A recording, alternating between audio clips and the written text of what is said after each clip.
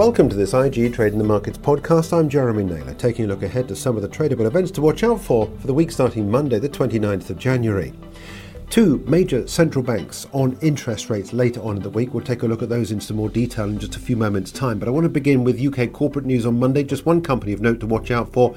The medical supplies company Smith & Nephew on a fourth quarter trading statement. Also to watch out for Ryanair on third quarter figures and Philips, a Dutch electronics giant, on fourth quarter figures.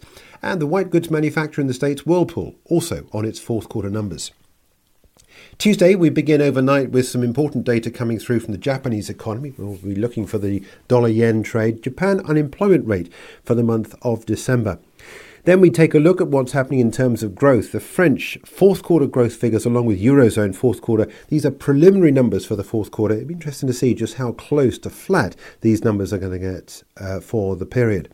Eurozone economic sentiment for January, and then later on in the day we get JOLTS job openings in the States and the home price index from S&P Case Shiller also out in the US, along with the Consumer Board consumer confidence number for January. Earnings, big week for earnings. We've got three companies of note here in the UK on Tuesday morning. Diageo on first half numbers, S3 and AO World. And then later on in the States, a number of companies start to kick in that are all sessions on the IG platform. We got Pfizer before the markets opened, the big drug company out with fourth quarter figures. Also before the bell, General Motors on its fourth quarter figures. And then after the bell in the evening, we got Alphabet on fourth quarter figures, the owner of Google, Microsoft fiscal second quarter, and AMD on its fourth quarter numbers. Now, we've just seen numbers out from Intel, which suggests that these chip makers are finding the going tough. The only difference is that AMD has worked its way further into artificial intelligence. And I think that's going to be the reason as to why we could well see some possible upside surprise from AMD after the markets close in the US on Tuesday. Wednesday, overnight, we get Japanese industrial production and retail sales from the Japanese economy. Could be of interest to see just how the internal domestic economy is going in Japan.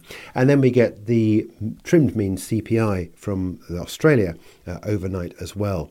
China NBS manufacturing and services PMI data is going to be key just to assess just how much damage is being caused to the Chinese economy with what's happening at the moment internally. This will give us an insight, especially for manufacturing, on how that particular sector is going. Japanese consumer confidence also out overnight.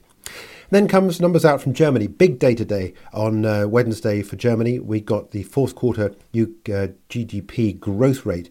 The preliminary numbers for the German economy we could well see the German economy disappear down into recession. One asks the question as to why the DAX is doing so well. It's difficult. There certainly seems to be some sort of disconnect there. We also get German unemployment, German retail sales, and consumer prices as well in the German economy first thing on Wednesday. Then it's the US ADP employment change for the month of January, which is the private payroll numbers ahead of non-farm payrolls on Friday. And then later on in the evening, it's the Federal Reserve interest rate decision. No change expected, but still the market's pricing in a 50% chance of a cut come March from the Fed. UK corporate data includes Entain and GSK, and across Europe we've got H&M on full year numbers, Novartis and Santander. Just one company in the US of note to watch out for in terms of the all-session stocks, that's Boeing on fourth quarter numbers. After the close in the evening we get numbers for the fiscal first quarter from Qualcomm.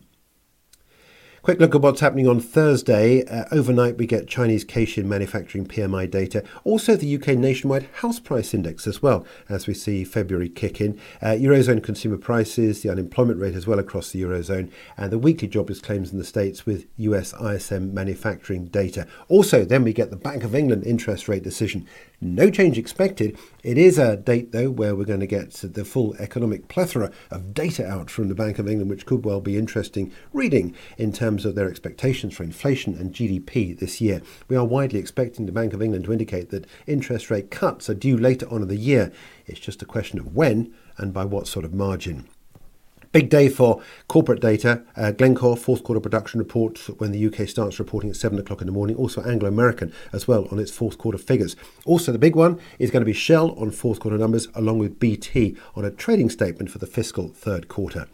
Across Europe, it's equally as large there in terms of numbers. BNP Paribas, Sanofi, Deutsche Bank, Roche and Dassault Systèmes, a mixture of fourth quarter and full year numbers out from those companies across Europe.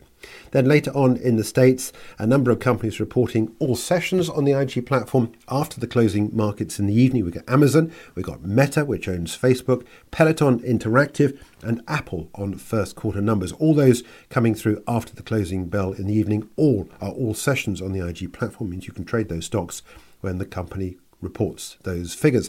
Merck and Altria also reporting before the bell in the States. Friday, a little bit quieter. We do have non-farm payrolls, though, at 1:30 p.m. and also US factory orders. And in terms of some of the corporates reporting, Electrolux on full-year numbers. In the States, it's a big day for oil, as we see ExxonMobil and Chevron both on fourth quarter figures. And Bristol-Myers Squibb, the pharmaceutical company, also reporting before the bell on its fiscal fourth quarter numbers. And that's it for our look ahead to the week starting Monday, the 29th of January.